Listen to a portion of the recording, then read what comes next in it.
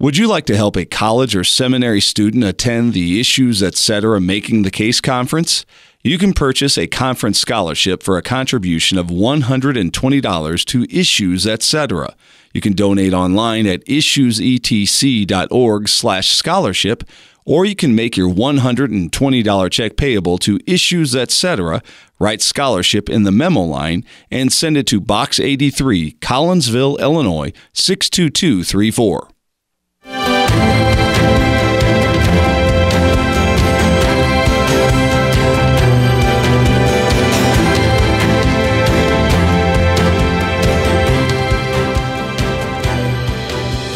Ordinarily, when people open their Bible to do Christian devotion, they do one of two things, both of which are, well, neither of them which are wrong, but both of which kind of end up doing the same thing. Either they say, I'm just going to read through the Bible. Nothing wrong with that. Just a sequential reading of the books of the Bible. They start in Genesis, and then they get really bogged down before they ever get out of the first 5 books, and then they start skipping books, and then they try and keep the sequence going. It's easier to do, really, in the New Testament than it is in the Old Testament. Or they do this. They just kind of randomly read the Bible. Maybe they have a devotional guide that gives them something like a thought for the day, and it's drawn from some place in Scripture, kind of cherry-picked out of Scripture. Why is it important that we coordinate how we read the Bible? That is, that we put together the things that we're reading, not simply picking and choosing here, but bringing things together, reading from this book and that book in a way that has some rhyme or reason to it, beyond just reading sequentially through the Bible. We're going to be talking about praying the Psalms and about bringing the Psalms and the Scriptures together in part 8 of our series on Christian devotion with Pastor Brian Wolfmueller. Welcome back to Issues Etc. We're coming to you live from the studios of Lutheran Public Radio in Collinsville, Illinois. I'm Todd Wilkin. Thanks for tuning us in. You can join us with questions or comments. Our call-in number 1-877-623-MY-IE. Our in-studio email address, talkback@issuesetc.org. Our Twitter address @issuesetc. And the Issues Etc. comment line, 618-223-8382. Pastor Brian Wolfmueller is pastor of Hope Lutheran Church in Aurora, Colorado, co-host of a weekly radio talk show called Table Talk Radio, and author of the new resource, The Devotional Challenge Book. Brian, welcome back. Thanks, Todd. So either people sit down and read one book after another, if they can slog through some of the more difficult books of the Old Testament, or they, in effect, randomly read in the Bible. And there are an awful lot of devotional resources out there that kind of encourage the random reading of Bible passages, thought for the day, so to speak. Why is it important that we coordinate what we use by way of Scripture in our Christian devotion? Well, perhaps one of the most important rules that we want to use when we read the Bible is that it interprets itself. This is the key hermeneutical principle, the idea that Scripture must be understood in context, and not only in the context of the text that we're reading, say the context of the gospel or the context of the epistle or the context of the chapter of the historical books, but in the context of the whole of the Scripture itself.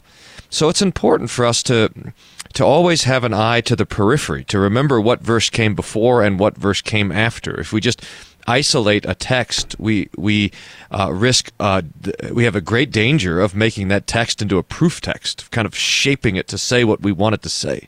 So we will always want to have the Scripture in the context, and not just in the context of the book, but also in the context of the whole Scripture. This is what we call the rule of faith. It's basically the creed, which is the summary of the Bible, what things God has done for us and what He wants us to know. And so we read the entirety of the Scripture in the context of the whole Bible.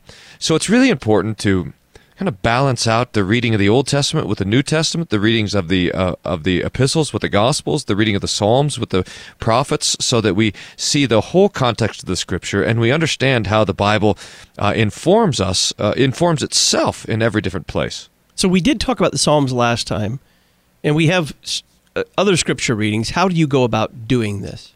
Well, last week we talked about understanding the Psalms, and I suggested that there's two main questions that we want to ask. One is who's talking to whom, and the second is what's the major image. And those are at least my kind of shortcut questions to get to the meaning of the Psalm.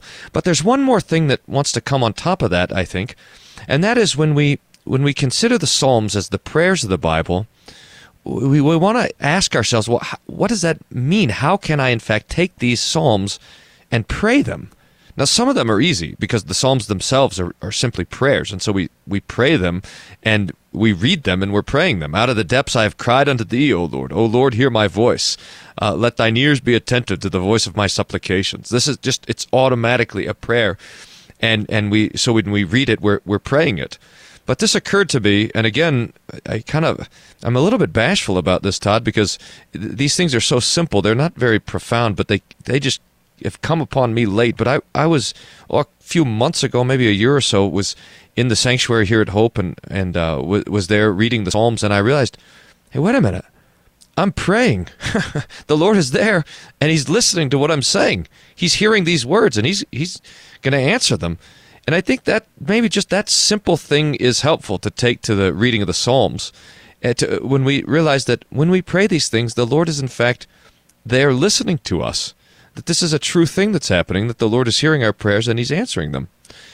So we want to take the Psalms up this way to pray them, but we don't want to do that apart from the rest of the Scripture. So we want the regular reading of the other portions of the Scripture to be a part of this as well.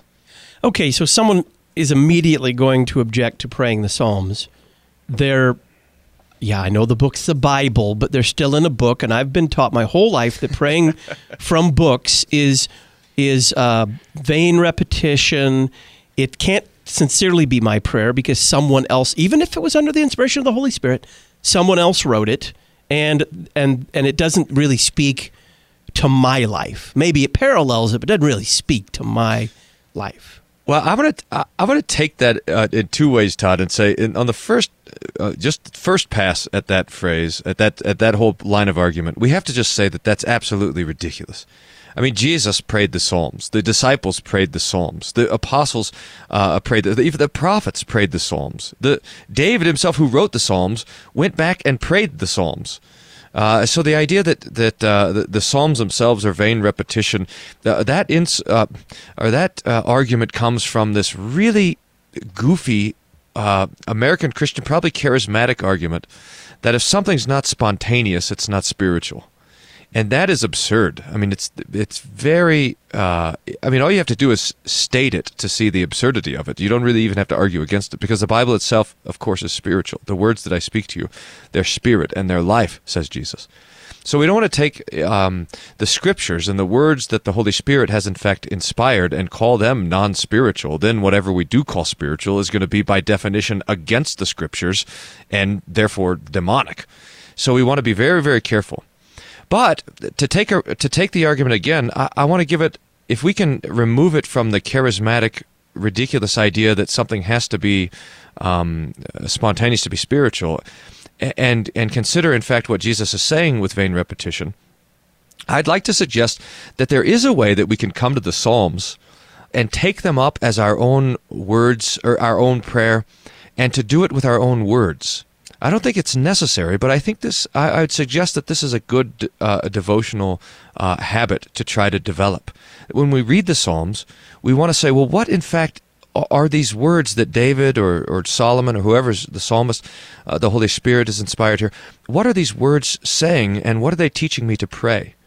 And I think, and I suggest in the devotional challenge book for this week, to take a verse of one of the Psalms. I think I suggest Psalm 27. And to say, how would I take this psalm and pray it back to the Lord with my own words?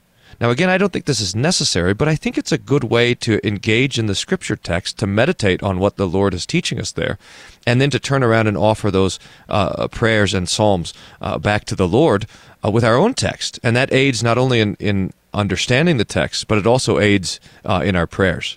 It's part 7 of our series on Christian devotion. Today, we're talking with Pastor Brian Wolfmiller about praying the Psalms. It's Monday, April the 24th. He's pastor of Hope Lutheran Church in Aurora, Colorado, and author of the new resource, the Devotional Challenge book. More on praying the Psalms after this.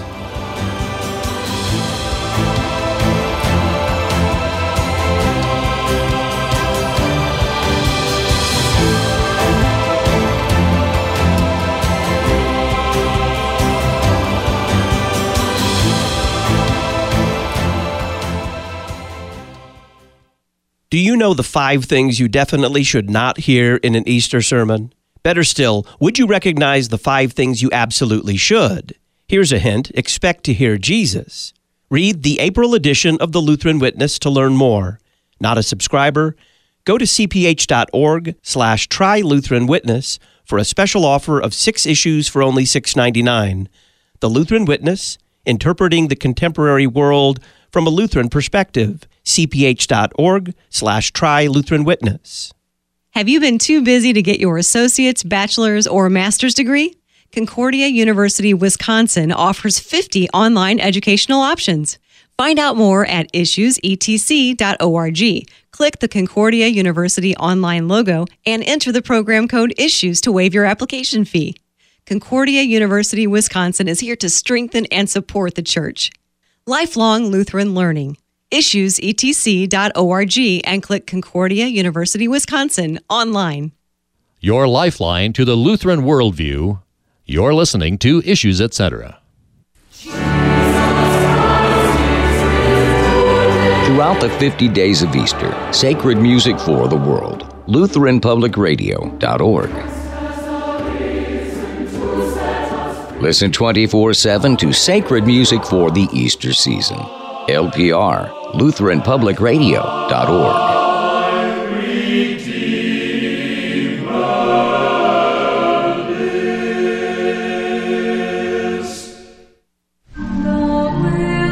At Risen Christ Lutheran Church in Arvada, Colorado, we have simply become captivated by the hilarious notion that God has sent His Son, Jesus Christ, into the world to save the losers of this world, losers just like us.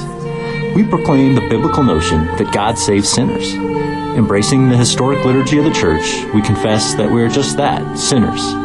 Visit us online at risenchristlutheran.org.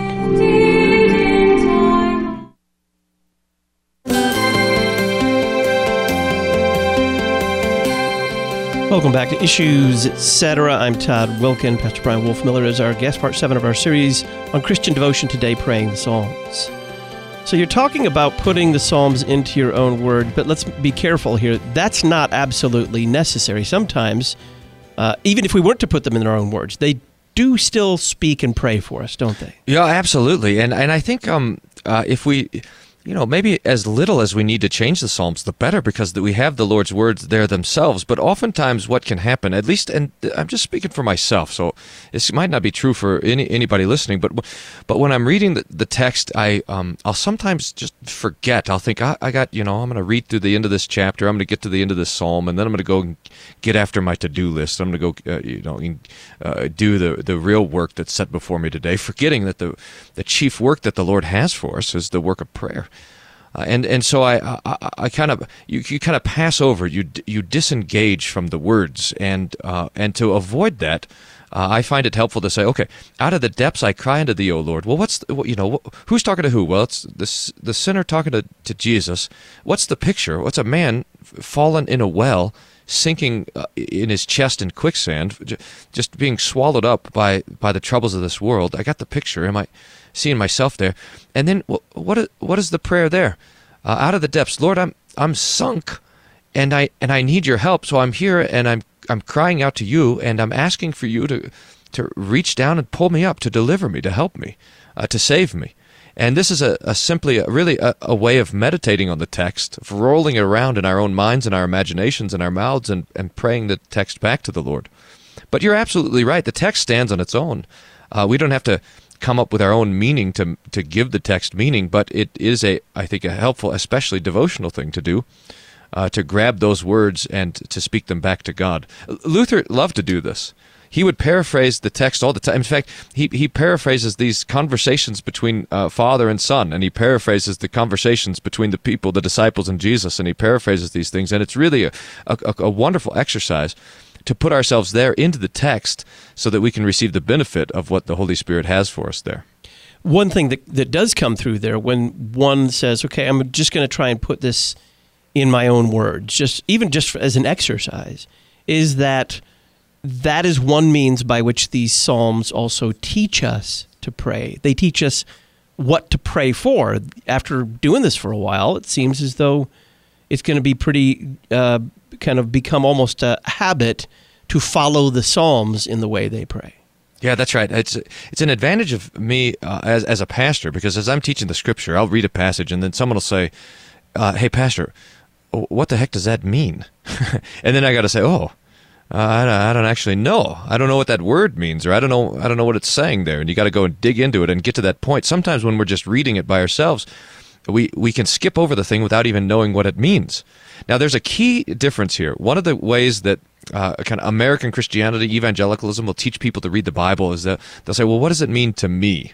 What does the text mean to you? That is the wrong question. The question that we need to ask simply is, what does the text mean? And there's no way that you're going to get those verses, those psalms, into your own words unless you first know what the words mean, what the Lord is in fact saying there. So you kind of gave us one example. Just run another example by us, if you would. Sure. Here's one. I just opened up this is day 4 in the week 7 in the Devotional Challenge book, and I kind of walked through Psalm 27 with different words. Here's Psalm 27:4, one of my favorite verses of the whole text, which says, "One thing I have asked of the Lord, that will I seek after, that I may dwell in the house of the Lord all the days of my life, to gaze upon the beauty of the Lord, and to inquire in his temple." Now, the questions we want to run through is who's talking to whom? Well, it's King David talking really preaching about his devotion. One of the images is this man who has his enemies all around him. His foes are coming to eat up his flesh, he's already told us in the text. But he's not worried about that. The one thing that consumes him is to be in the temple, in the Lord's tabernacle, really, the tent of the Lord, which is where he's safe, and that's his home. The Lord's tent is David's home. And he says, the thing that I'm seeking after is to be there, to gaze upon the beauty of the Lord, and to inquire in his temple. Well, what's the beauty of the Lord? You couldn't see the Lord in the temple, but what could you see? You could see the altar where the sacrifice is made. You can see the incense going up. You can see the priest clad in the robes called the Lord's holiness. You see these things, and you gaze there upon the Lord's beauty. So the way that we might take up this verse and pray it ourselves would be something about, Lord, the one thing that I seek is that I might behold your beauty in the death of your Son Jesus on the cross, that I might see that sacrifice always set before me, and that the confidence that comes from your crucifixion, the confidence that comes from your resurrection, and the confidence that comes from your gospel means that I'm not afraid of anything else. I'm surrounded by enemies and foes and trouble all around me, but this doesn't trouble me one bit. They won't distract me or push me to the right or to the left, because the one thing that matters is the gifts that you give in your gospel. So grant me your Holy Spirit so that I may pursue those wholeheartedly all of my life and rejoice in your goodness until you bring me through death to the resurrection and life eternal with you forever. So something like this is taking up the text and the meaning of the text and offering it then to the Lord as our own prayer. Then with only a minute here, Brian, this kind of thing, as you pointed out, does become habit-forming. It also tends to embed the Psalms themselves into our prayers. About a minute to discuss that. Yeah, I think so. If we're saying that the Psalms are instructing our prayers, it's going to go both ways. I mean, what we want to avoid here, we want to avoid that rote repetition. I mean, it can become dangerous. Jesus warns us about it. But we want to avoid, on the other hand, when we go to pray, all we're doing is kind of pulling out the dregs of our own heart. No, we don't want prayer to come out of this place. We want prayer to grow out of the riches of the Scripture.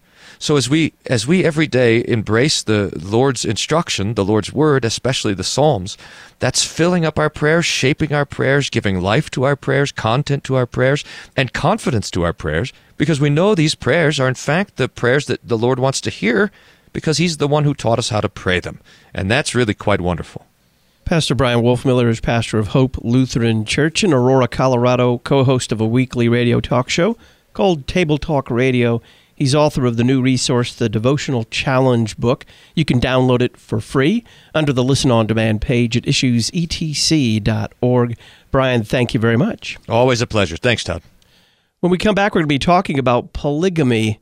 Now, polygamy sounds like something that took place a long time ago, but if you stop and think about American culture today, well, there are the Mormons, Muslims in many cases practice polygamy, and the progressives are calling for not only polygamy, but polyamory. It's a very current issue, not only an ancient issue. Pastor David Kind, pastor of University Lutheran Chapel in Minneapolis, will be with us on the other side of the break to talk about polygamy and how it is applicable today. What does the Bible have to say, and oddly, what does the Bible not say about that practice? Stay tuned.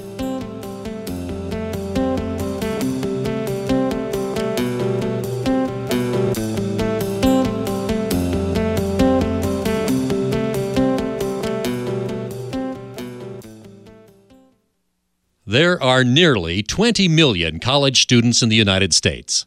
40% will stop going to church during college. 50% will never return. The Lutheran Church Missouri Synod is seeking to meet this challenge through LCMSU. Why? Because 100% of college students matter to God and to His church. College is tough. You need Jesus. We'll help. LCMSU. Check us out at lcms.org/LCMSU. How do we find real masculinity with Jesus hanging on a cross? The Issues Etc. Book of the Month for April is titled Man Up, The Quest for Masculinity. It's written by regular guest Pastor Jeff Hemmer.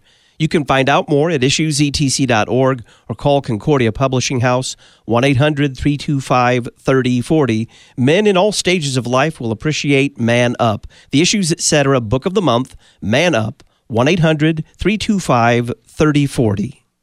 Dr. Anthony Eslin will be speaking on the topic of imagination and education at the second annual Wittenberg Academy Family Retreat, which will be held at Camp Okoboji in Milford, Iowa on April 27th through the 29th, 2017. Join us and be immersed in God's Word, thoughtful discussions, and family fun. For more information or to register, visit www.wittenbergacademy.org and click on the registration tab. The 500th anniversary of the Reformation approaches. A good time to ask, who are we as confessional Lutherans? What's our heritage? The Confessional Lutherans for Christ Commission has produced the Layman's Guide to Theological History. Go to the clcc.org and see which of these presentations and books would be most helpful to you and your fellow parishioners. And consider becoming a member with us as the CLCC seeks to help more people know what it means to be a confessional Lutheran. The clcc.org. All theology is Christology. You're listening to Issues Etc. Your pastor has been called to shepherd you as a member of Christ's flock. Doxology offers an innovative program of advanced study retreats where your pastor can be refreshed, renewed, and refocused. Find out more at doxology.us. Many pastors report that doxology has been one of the most valuable learning experiences since seminary. Doxology, the Lutheran Center for Spiritual Care and Counsel. Doxology.us. Doxology.us. If you're like me, you remember when education was about the basic skills of reading, writing, and arithmetic, and about reading great literature and history that gave our kids models of what it is to be a good person. Memoria Press's classical Christian curriculum is bringing this kind of education back. Get $5 off your next order by using the coupon code LPR. For more information, go to memoriapress.com. Memoria Press, saving Western civilization one student at a time.